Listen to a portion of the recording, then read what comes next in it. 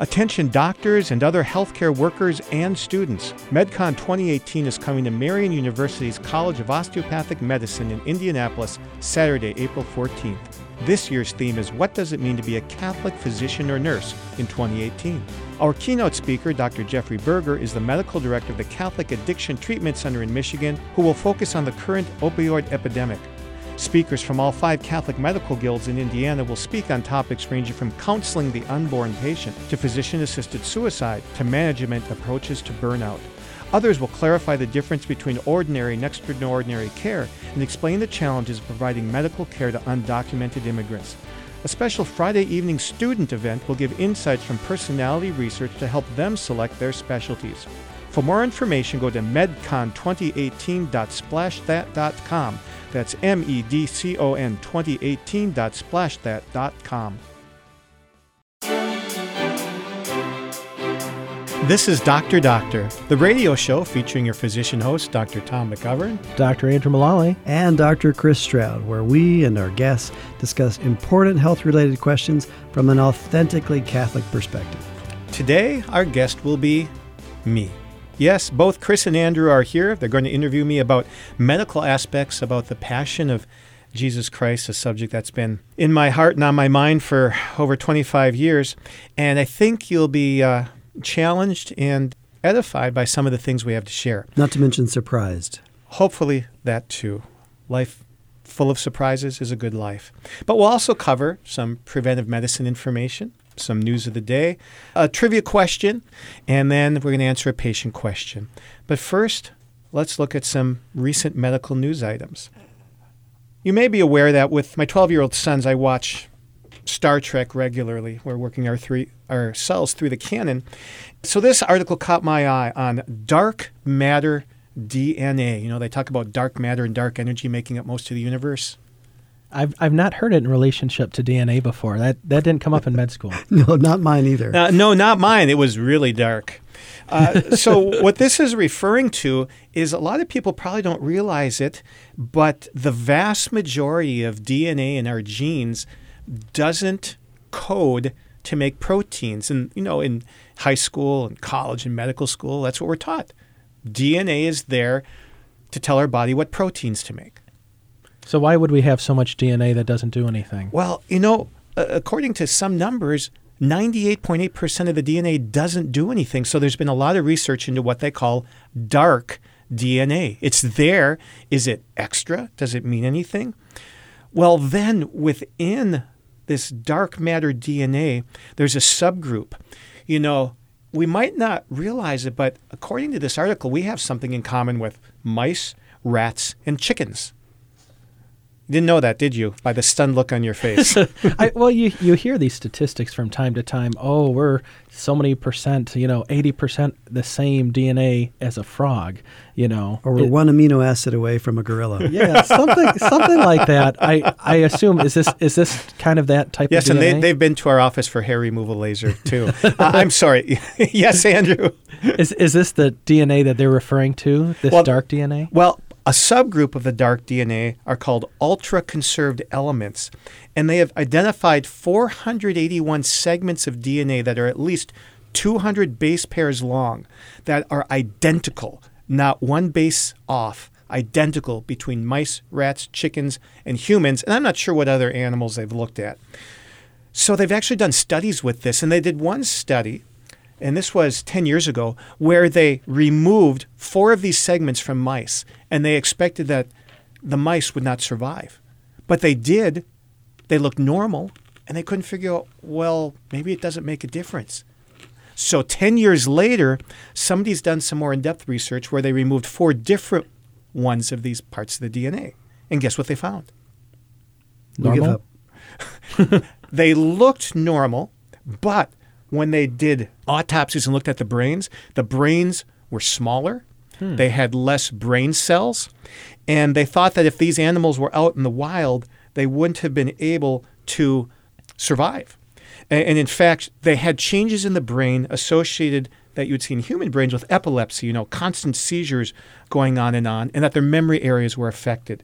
So they finally have shown that these ultra-conserved areas, these areas that are identical with mice, rats, and chickens, actually do something essential so that our brains develop normally. So there's a reason they're there. We just don't really understand it yet. Yes, there appears to be a reason. And for instance, with just this one study, since those elements are the same, now they're going to go back and look and see, does this have anything to do with any forms of human dementia, like Alzheimer's, or with epilepsy or other neurologic diseases? So this is one of those things you hear of, the myth, 90% of our brain isn't working. Well, that is a myth we can cover another time. But another thing is that these play an important role in multiple species. Another study that I found interesting, and this is actually the same date. Both these studies were released in articles on January 18th of 2018. The last one was from the journal Cell, C-E-L-L. Now I go to a 5-letter journal name, Brain. And so these are not things I typically read, but the subject of this article is in the news a lot on the sports pages. And you've heard of CTE? Yeah, that's definitely been something that I get to talk to parents about, especially of student athletes. There's such a push now, especially being aware of concussions and future brain damage. We see this with a lot of the professional athletes, and we're only now, I think, really beginning to realize some of the damage, the permanent damage that's done with injuries to the brain. And I think that recent NFL movie Concussion, Did really, you get to see that movie? I haven't seen it. My kids saw it and said it was really pretty terrific. But I think that really increased people's awareness that this isn't just casual talk. This is a real thing.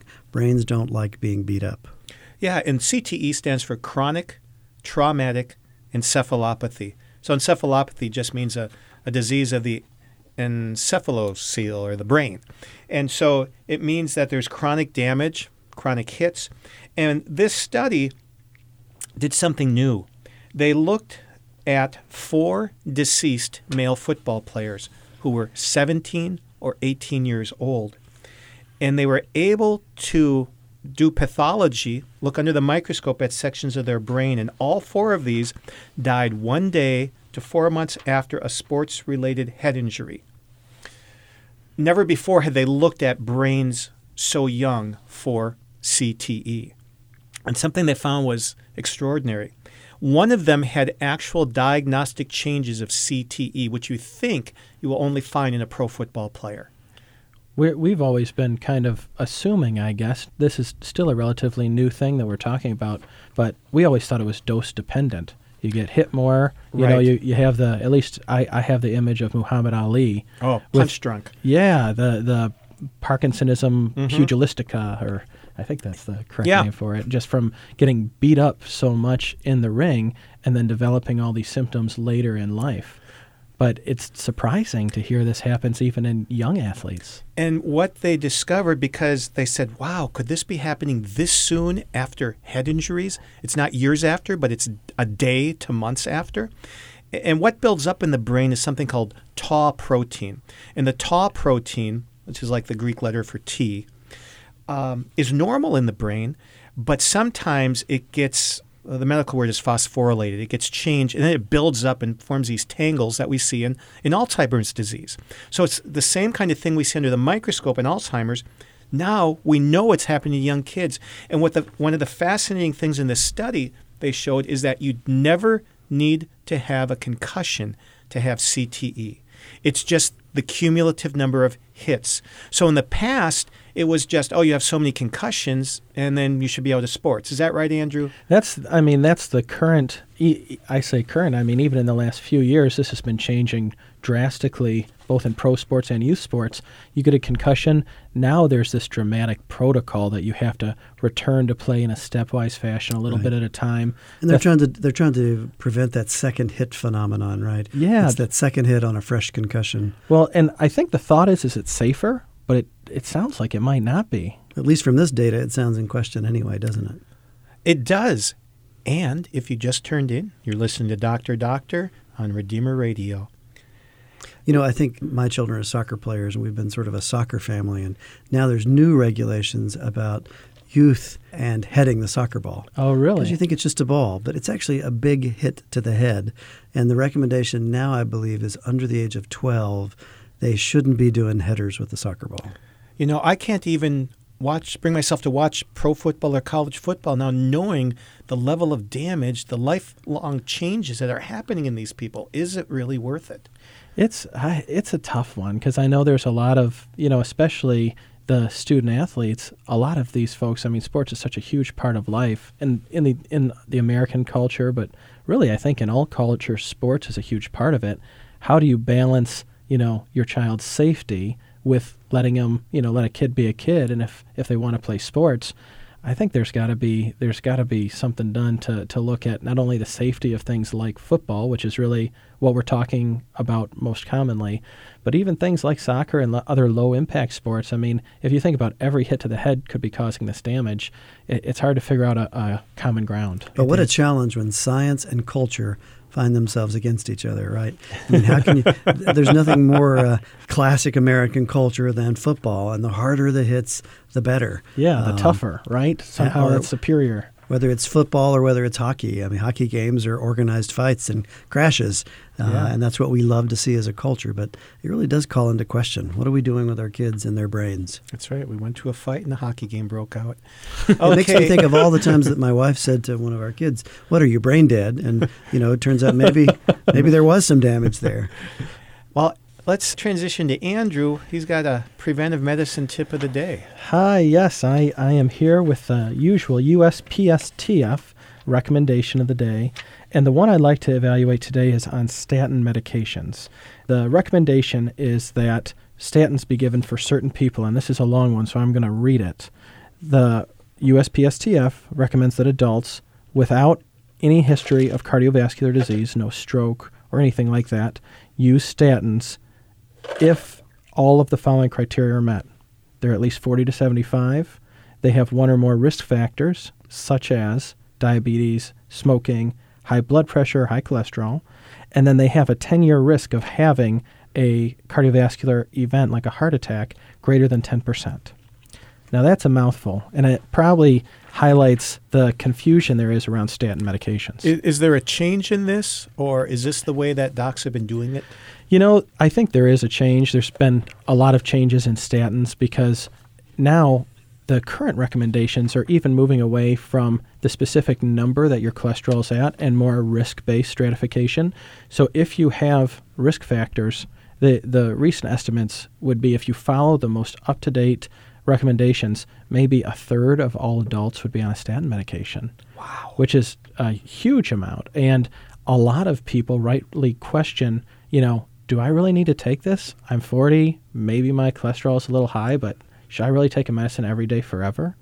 And there's a lot of things that people hear about statins because they're so common, they hear about many side effects. So my top 3 things that you need to know have a lot to do with statistics. So I want to introduce a new idea tonight about the number needed to treat.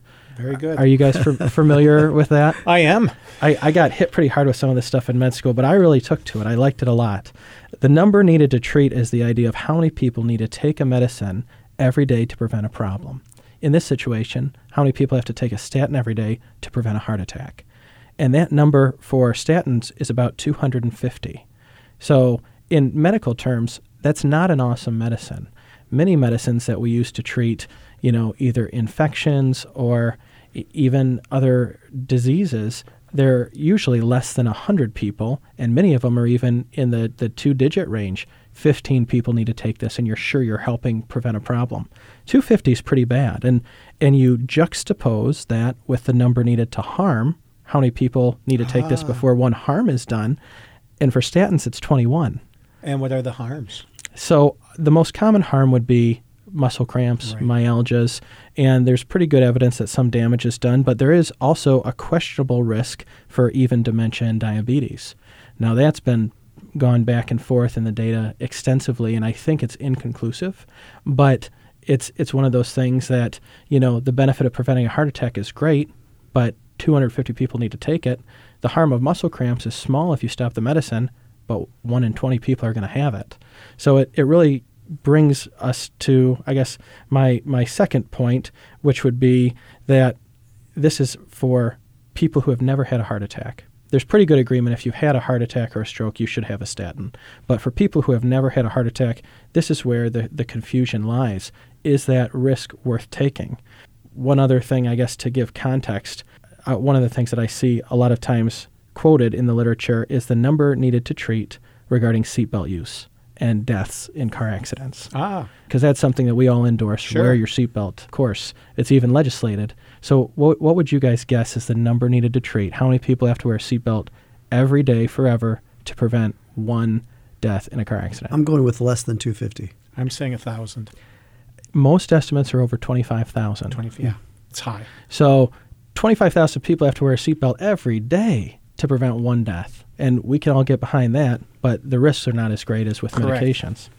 And then my last point, I guess the take-home point, is you definitely want to talk to your individual doctor about this and screen for risk factors and cholesterol levels. When you get down to the individual, it's a lot clearer because based on their family history or based on the levels of their cholesterol, if they're quite high, that would push us in one direction or another.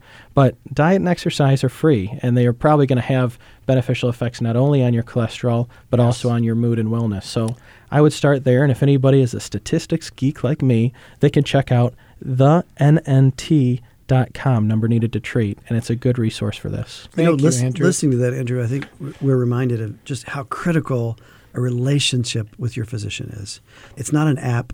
It's not a calculation. It's a relationship where you have to talk about yourself, your family, your risk, your lifestyle, and that just doesn't happen with an app, does it? Well, and if you move away from individualized decisions and everybody gets the same thing, you're going to have more side effects. So I completely agree. You've got to make a decision that's best for you with your doctor. Thank you. That's great information.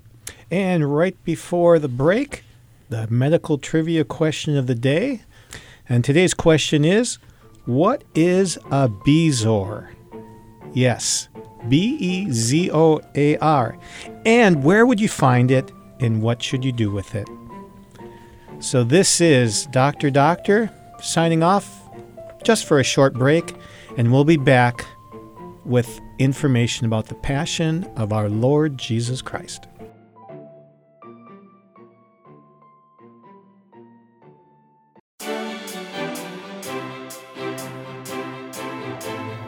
This is Dr. Doctor on Redeemer Radio, where your host, Dr. Chris Stroud, and Dr. Andrew Mullally discuss important health-related questions from an authentically Catholic perspective. And today we are very excited to have our own Dr. Tom McGovern here to discuss with us something that he's been very passionate about, the Passion of the Christ. And especially in this time of Lent, we were hoping that this would serve to be a good topic that we can all meditate on as we approach, hopefully, Easter Sunday. And so, Tom, how did you first become interested in something I guess we're all aware of, but how did you get interested in it from a medical perspective? I guess in medical school, I spent more time reading theology than I did medicine, although I still did very well. I know what I'm supposed to know. I know the parts of the body I operate on anyway. But I was teaching sixth grade catechism class during my first year of med school. I guess I didn't have enough to do. And I wanted to teach them during Lent something about the Passion. So I went to a professor of mine who was teaching our pathology course. And this was in March of 1986. I said, Dr. Edwards, do you have any information on the Passion? He said, yes, I'll have something for you tomorrow. And we knew he was a Christian professor, so he'd probably have something good. So the next day after class, I went up to him, and he handed me an article. And I said, wow, this is great. It's called On the Physical Death of Jesus Christ. And then I looked closer. It hadn't been published yet. It was supposed to be published a week later. It's like, how did you get this? And then I looked closer. Oh, he was the author. See, that's incredible because I think a lot of our listeners probably don't appreciate that's an article that's really quite famous, and it's been circulated through Christian healthcare literature for some time annually. Yeah. And so it's amazing. Oh, yes. You knew this guy personally. I actually did my third year 6-month research project with him. He was a heart pathologist, so we did a study on coronary angioplasty. But during that time, he let me have access to all of his research, which was a blast. And then I started giving talks then, and it morphed into this whole audio-visual musical thing that I used to do, but which I stopped doing about 10 years ago because I started to doubt some of his findings. Really? What caused you to doubt? Just more experience clinically, or? I have not yet treated a crucifixion victim. Fortunately, this is good. Yeah, that is good. But just reading what other people had done in research, particularly a coroner, a medical examiner from Long Island named Frederick Zugaby, may he rest in peace. And some of his work and other work I read made me doubt some of the things that Dr. Edwards had published, primarily because Dr. Edwards had relied on other people who I then went back and read all the original work, didn't really substantiate some of the things they said. They just said it because they thought it was true, with no evidence. That's not really reassuring if you're going to speak, especially on something so foundational as the Passion. And there are many people speaking about this now who use that article as gospel. I mean, he's an outstanding individual. He did great work, and he trusted the literature that he had. But I decided to go back and do something that no doctor has done before. And that was because of an article that came out in about 2006 or 7 in England, the Journal of the Royal Society of Medicine. The authors said that, we read all these articles about it, but nobody has gone back to the original Greek and Latin and read kind of the primary sources.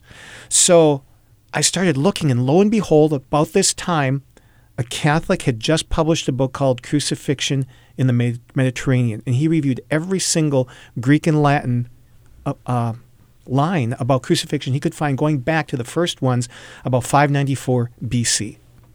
And do you think that are we so interested as a people in the mechanics of crucifixion because Christ's method of death is so fundamental to the understanding of Christianity, or is it an effort to scientifize religion? I give that question a lot of thought. I mean, the Sorrowful Mysteries of the Rosary, of course, we're supposed to, meditate, contemplate what Christ went through. And, I think the best answer I have to that is, when you fell in love with your wife, you wanted to know everything about her, what she thought about things, how she saw things, what her history was. And I think we're not supposed to be in love with anybody more than with Jesus Christ. So it's something he did for us. So in one sense, we should want to know everything we can about him. But to the minutest detail, no. In fact, one of the things that a lot of articles do is they try to figure out, okay, exactly where in the wrist did the nail go through, and then what nerves did it affect, and what was the exact position of each of the 5 fingers on that hand. I think that is not a very helpful thing. So in the course I wrote and the talks I give, I don't think that's very helpful to go into.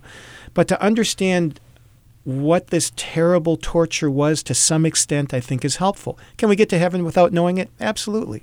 I have to think about the first time I watched the movie The Passion. And I'll have to say that was faith-changing for me for a couple of reasons. One is it just gave you a much better sense of, we're talking about torture. Yeah. And as a more casual Christian before that, I don't think we ever really thought about, Jesus died and rose again. I mean, it sounds nice, it's simple, it's straightforward, it fits in a sentence. But we're talking about days of torture. Yes. Very, very professionally carried out torture. And I think that changes things a little. At least it broadens your perspective of why would God become man and allow himself to endure such a horrific torture and death? There has to be a reason. Let's read more and find out what that reason is. Yeah. Well, the answer is easy. It's a 4-letter word. Love. Love.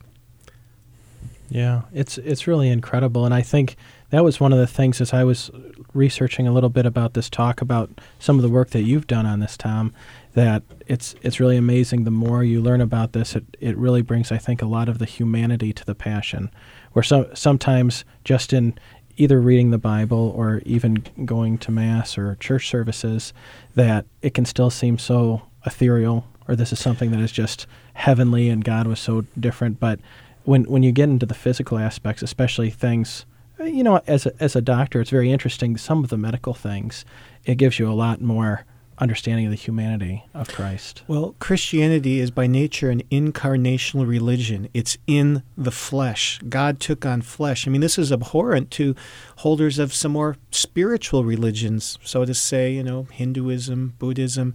But for us, the body is essential to who we are as Christians and who God is, because he took on a body too. So it has an eternal importance for us. We're going to have bodies forever in heaven. And don't you think an understanding of the humanity or the human aspect of the crucifixion and the passion helps explain so many of the other lessons?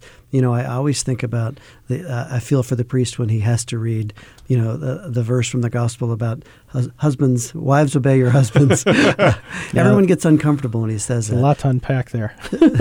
What follows that? What follows is amazing. And husbands, love your wives as Christ loved the church. So you could just substitute, as Christ allowed himself this horrific torture, are you willing to do that for your wife? That makes that discussion completely different. But without an understanding of the gravity of the passion, it's hard to use that as a better understanding for that other verse. So it really is fundamental to our faith and our understanding, isn't it? I agree.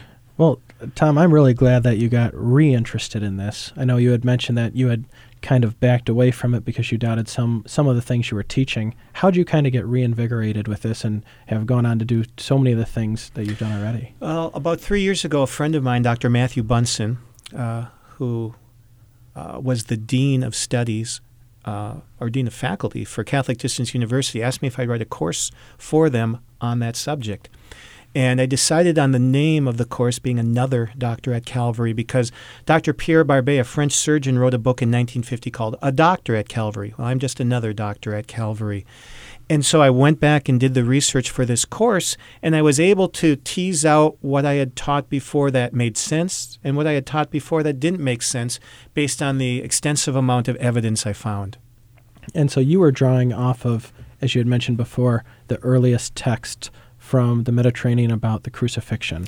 Yes, there are many texts spanning a over 900-year period from about 600 BC to the time of Constantine when he abolished it in the 4th century A.D. Well, Tom, I want to hear more about the specifics of that. If you've just joined us, you're listening to Dr. on Redeemer Radio, where we're discussing the passion and death of Jesus Christ with Dr. Tom McGovern, who, from his perspective as a physician, has done a lot of work on the medical aspects of the crucifixion.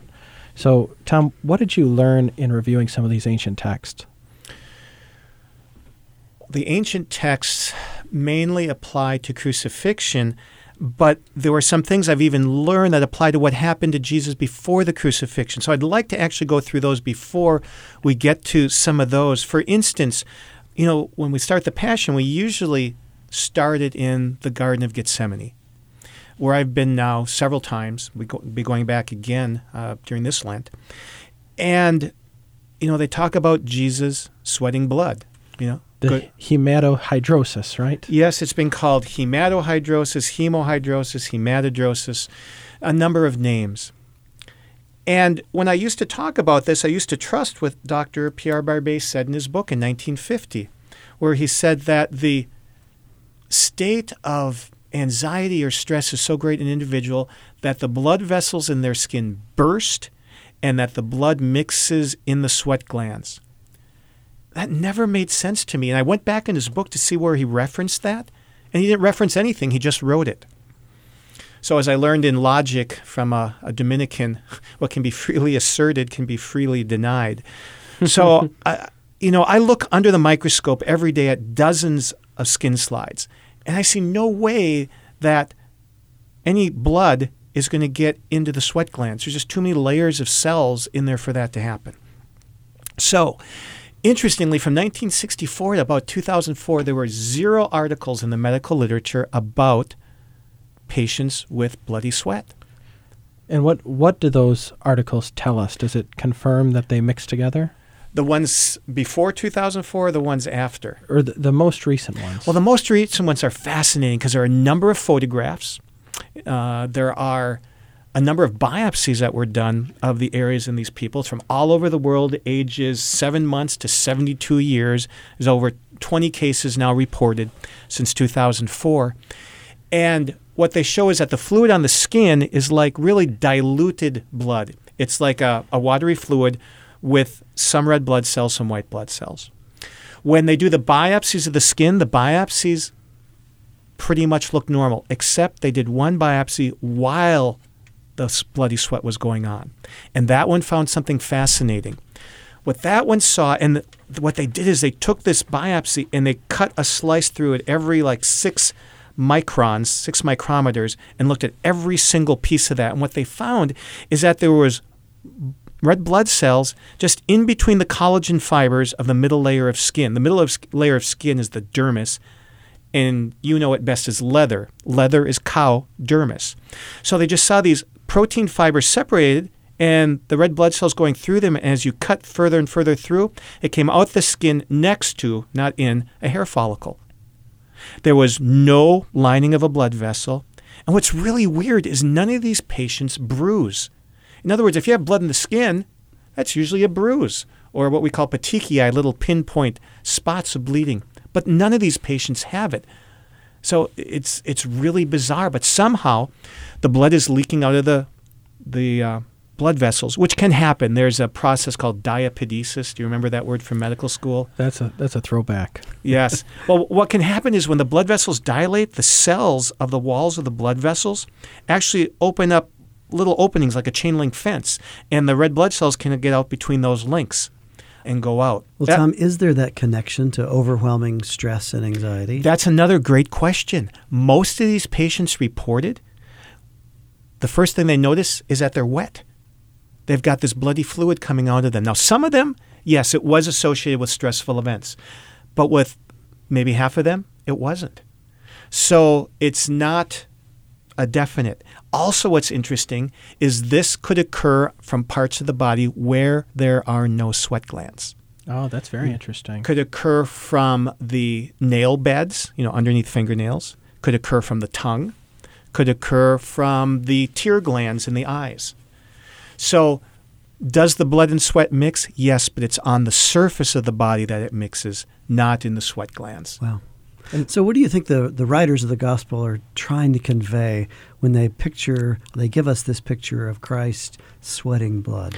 Well, I think Luke is the only one who says it. Of course, he is the very fastidious physician who is looking at details. And actually the Greek words he uses in Luke 22, thrombohematos, refers to like clots of blood falling to the ground.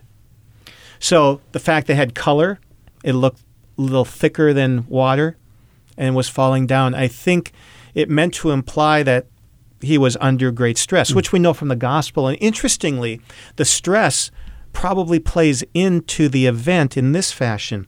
When your fight or flight response of your sympathetic nervous system is going on and adrenaline is released, all the blood vessels to the skin shrink, except those to the sweat glands. Why? Because you make more sweat. And where does the fluid come from? It comes from the blood.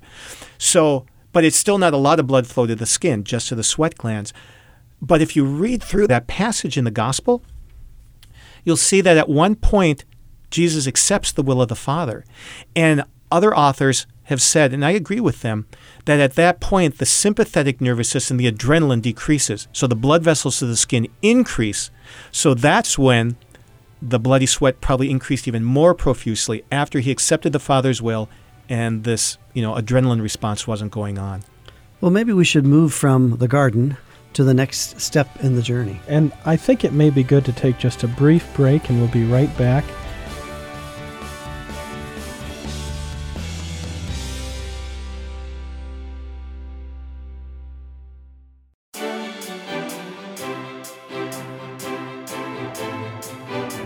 This is Doctor on Redeemer Radio, where your hosts, Dr. Andrew Mullally and Dr. Chris Stroud, and our guests discuss important health-related questions from an authentically Catholic perspective. And today we're happy to continue discussing the Passion of Jesus Christ with Dr. Tom McGovern. Well, Tom, before the break, we were talking about Christ sweating blood in the garden. Let's journey through the Passion and leave the garden and move on in Christ's journey to the home of Annas and then on to Caiaphas, and talk a little bit about this next phase in his journey. Yes, this is often kind of glossed over. We don't think too much of it. We want to get to the events of Good Friday morning and afternoon. But if you've ever been to Jerusalem, things are a lot closer together than you realize. And so they would have walked about a mile downhill across the valley in the middle of Jerusalem, and then up the sides of the valley, first to the house of Annas, the high priest, or the former high priest, and then to his son-in-law Caiaphas, who was the legal high priest. And at this home, this site, there's now a church called St. Peter in Gallicantu, referring to the cockcrow, of course, where Peter denied he knew Christ. And in this building, they're not absolutely certain it's Caiaphas's, but it fits very well, because in the basement is a true dungeon. It's actually a pit.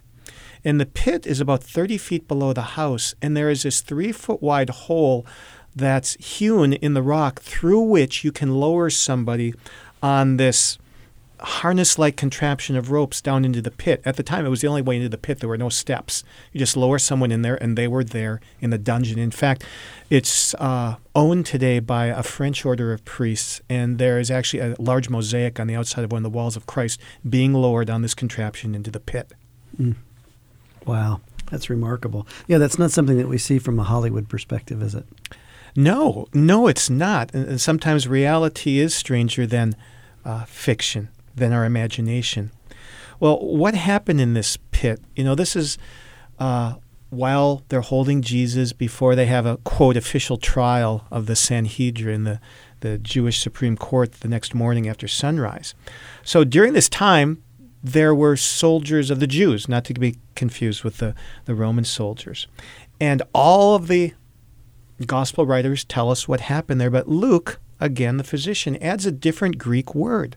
He uses the word durantes to describe something done to him. And the D-E-R in the front of that is the same root from which we get dermatology or dermis of skin. And durantes referred to a thrashing, a cudgeling, a real damage done to the skin. And at one point, it specifically meant flaying the skin open. But by this time, I was able to ascertain it also had the colloquial meaning of just severe damage to the skin. And in fact, we know that Jews would often they could either use a rod or a switch or leather straps. And we don't know for sure what was used in this beating.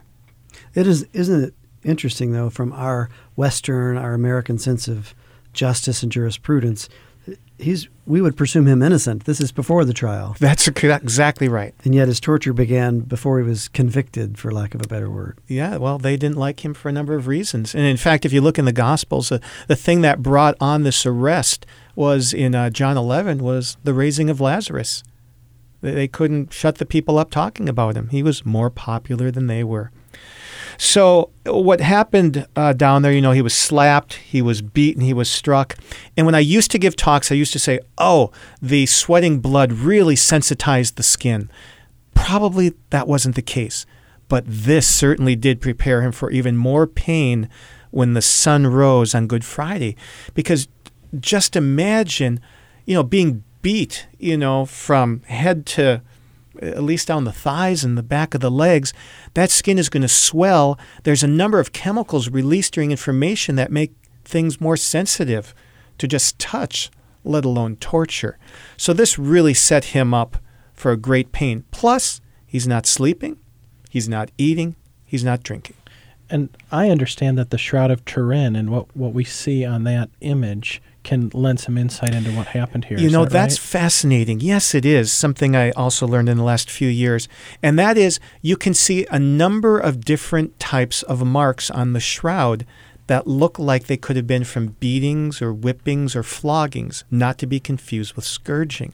And there's specifically a number of marks that are about 2 to 3 inches long and about half an inch wide that would fit with what's called a verga, that would be the Roman road for a type of rod or a small branch, or leather straps that are completely different from the marks associated with the scourging, which we'll get into later. So there may well be evidence on the shroud itself of a different kind of beating. Now, do we know when this happened compared to the scourging? No, but it would certainly fit with what the Jews may have done that night before. And there's actually a tradition in Jerusalem of 2 scourging pillars. Really? One being used in this pit and one being used for the scourging itself by the Romans. And in fact, there are 2 that are venerated at different parts of the world. One is in the Church of the Holy Sepulchre in Jerusalem, and one is in the Church of Santa Praesed in Rome, Italy. Well, let's move on in this torturous journey to the actual scourging, and let's talk about what actually happens there and what this means for us. The scourging in Dr. Edwards' article, The Physical Death of Jesus Christ, they draw out what a scourge may have looked like with these, wooden handle, or it could actually have had a brass or bronze handle, metal chains, and then attached to the chains, they have pieces of ankle bone from a sheep as well as lead balls. What I was able to find in my research is that the bones of sheep, they were only ever used by Greeks, never by the Romans. Really? Yes. But plumb bottom, does that mean anything to you? Iron, maybe? No. PB is the symbol on the periodic table for lead. Lead. So plumb bottom, there were little lead balls very commonly. So that's probably what was at the end of them. And so what a typical one would look like, you'd have a handle. You'd probably have 3 or 4 different strips of metal chain, and at the end of the chain, each chain, 2 little lead balls. And such things have been found and, in fact, reside in the Vatican museums that were found in the catacombs. Now, was it common for convicts, or pre-convicts in this case, or recently convicted, to be scourged in this way, or is this unique to Christ's torture? This is not at all unique to Christ. Many episodes of this going back at least to over 400 years before Christ. And what's interesting is oftentimes, more often than not, they would be scourged while carrying their cross. We know Christ wasn't. And one of the ways we know that is in the Gospel of Luke. He's the one who tells us initially Pilate meant the scourging as his entire punishment. He hoped that would have been enough for the Jews. Wow. Wow, remarkable. So we can move on to, not necessarily moving on, but change our thinking to maybe the actual physiology and pathophysiology of scourging. So the main thing, there's a couple things going on with scourging. One is the damage to the surface, to the skin, to the muscles. And the way it most likely happened, if we use the Shroud of Turin as a reference, and to cut to the chase, I believe that the Shroud of Turin is the burial cloth of Jesus Christ, because any other hypothesis is more difficult to believe based on the evidence. So if it is, it shows over 120 paired little lead ball type marks. They're each 8 millimeters across. And all these marks on the shroud are because there's blood there. You actually find heme, which is a breakdown product of hemoglobin there. And the thing with the shroud is it underestimates Jesus' suffering, because only marks of blood show up. If you were hit and no blood came out, it's not shown there. No mark. So it suggests that there was a torturer on each side of Jesus. We don't know what position he was in. He could have been standing. He could have been leaning over a pillar. Both pillars are quite short, so it wouldn't be surprising if he was leaning over it, like with his chest on the top of the short pillar. There are different heights because the angles of the blows are at different angles from each side, suggesting a different height torture on each side. But each time it hits the skin, it's going to cause bruising. You'll get welts or wheals that'll rise. You'll get bruises. You might get fluid building up in the skin and in the muscles. But even more profound than that is you have the same thing you'd have with chest trauma. I don't know if either of you have seen chest trauma patients. With like flail chest and other symptoms like that? That could happen. I mean, there's a number of things that can happen with the chest. For instance, if you have a lot of pain in your chest, it's really painful to take a deep breath. We call that splinting. That would probably happen. You can get a pulmonary contusion. That means there's actually bruising on the lung itself. And sometimes you have so much damage in the lung that you start coughing and spitting up blood. That's a possibility. But with this damage in the chest and to the lungs itself, the lungs are going to start to collect fluid, and the cavity between the lungs and the chest wall will build up fluid also, making it more difficult to breathe. Tom, I find the muscles in my neck tensing just listening to you talk about this. What an intense topic. If you've just joined us, you're listening to Doctor on Redeemer Radio, where we're discussing and interviewing our very own Dr. Tom McGovern on really the pathology and the pathophysiology of the Passion of Christ. Tom, I've heard you give talks on this before, and I want to say there's something about if the torturers were able to see an organ. This was some or maybe I'm misquoting you, but there's something about to visibly display an organ through the torture. Is there something there that I have not heard about that, but these were men who took great pleasure in torture. They were actually called verberatores, and we get our word reverberation from the same word where we get that. So they were trying to cause a real amount of damage. Of damage. Yeah. Now that I hear you say that, I realize I read it in Bill O'Reilly's book "Killing Jesus," and he's talking about these soldiers whose occupation, they were professional torturers, and they were quite good at their trade. In fact, they were punished, and they were liable to severe punishment if they accidentally killed the suspect before the crucifixion. How dare you? And when we get on to, how Christ died and why he died rapidly, one of the main factors would be the severity of the scourging, because you can lose so much fluid that it puts you into a state of shock. And shock is when you cannot absorb enough oxygen in the blood and deliver it from the blood to the organs to keep yourself healthy or alive. And it probably, I guess I'm filling in some of the blanks here, but probably because of all the severe torture that Christ underwent before he was crucified, that's why he lasted on the cross such a short time compared to what was expected. Exactly, because there are many episodes in ancient literature that talk about being alive for days on the cross. In fact, the ancient fathers of the church, 2nd, 3rd century fathers, often thought it was starvation that killed crucified victims. Wow. Well, Tom, we really appreciate you enlightening us on some of this, and I'm excited to talk to you more. We will be having a second episode on the Passion and Death of Jesus Christ that will air next week, where we will continue our journey through the Passion and hopefully provide some good information for us to reflect on during Holy Week. Yes, thank you. You're listening to Dr. Doctor. We've been joined by Dr. Tom McGovern. I'm Dr. Chris Stroud, and we've been joined also by our co-host, Dr. Andrew Mullally.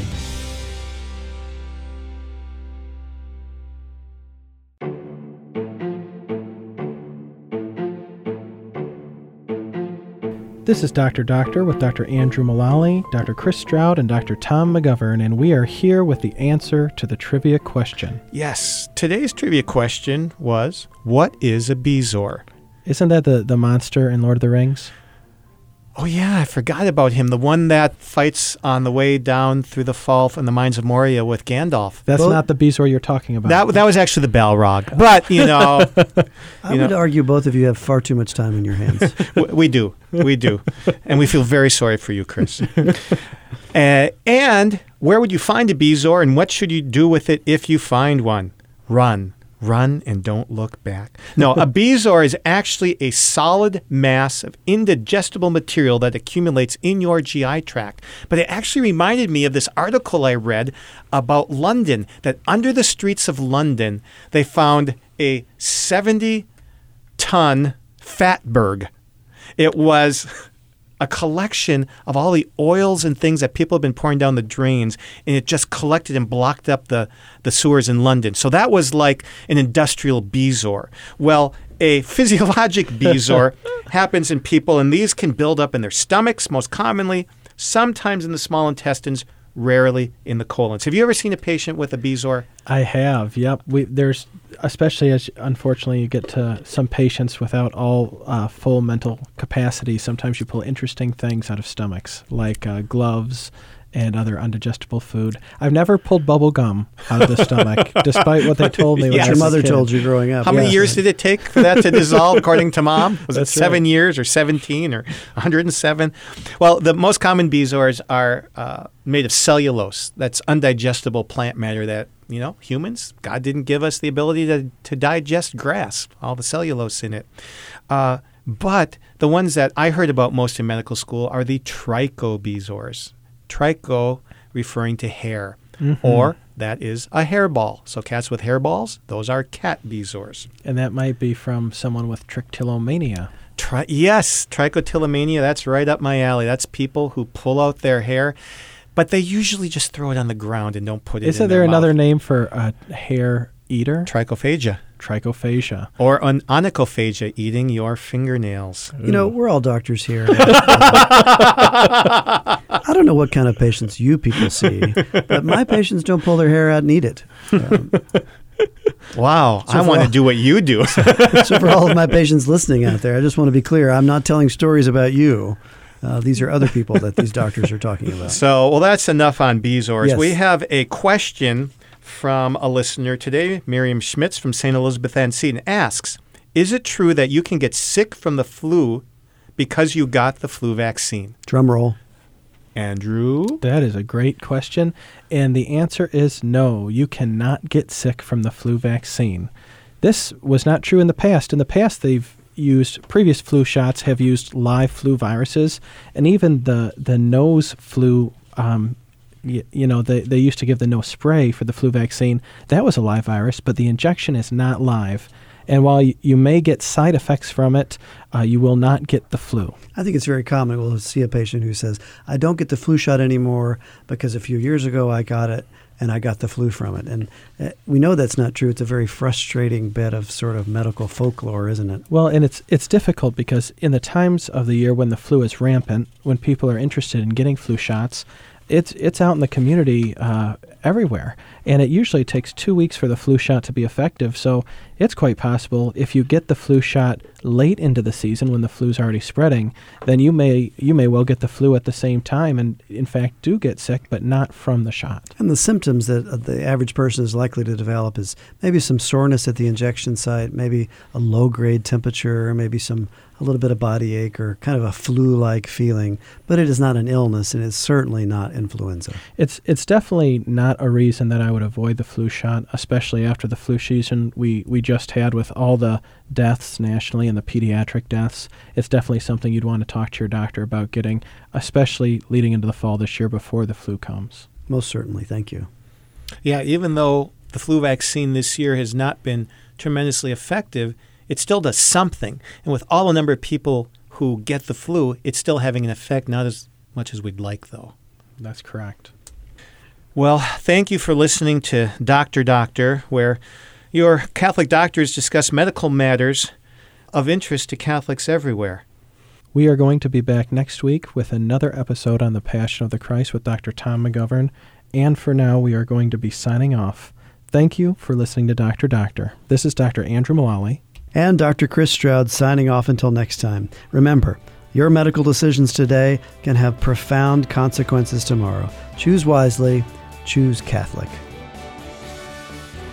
Next week on Doctor, we'll hear the second part of our special series, Another Doctor at Calvary. Joined by Dr. Mullally and Dr. Stroud, Dr. McGovern will take listeners through the passion of our Lord Jesus Christ from a medical perspective. In Part 2, Dr. McGovern will focus on the way of the cross and what Jesus' death by crucifixion was probably like.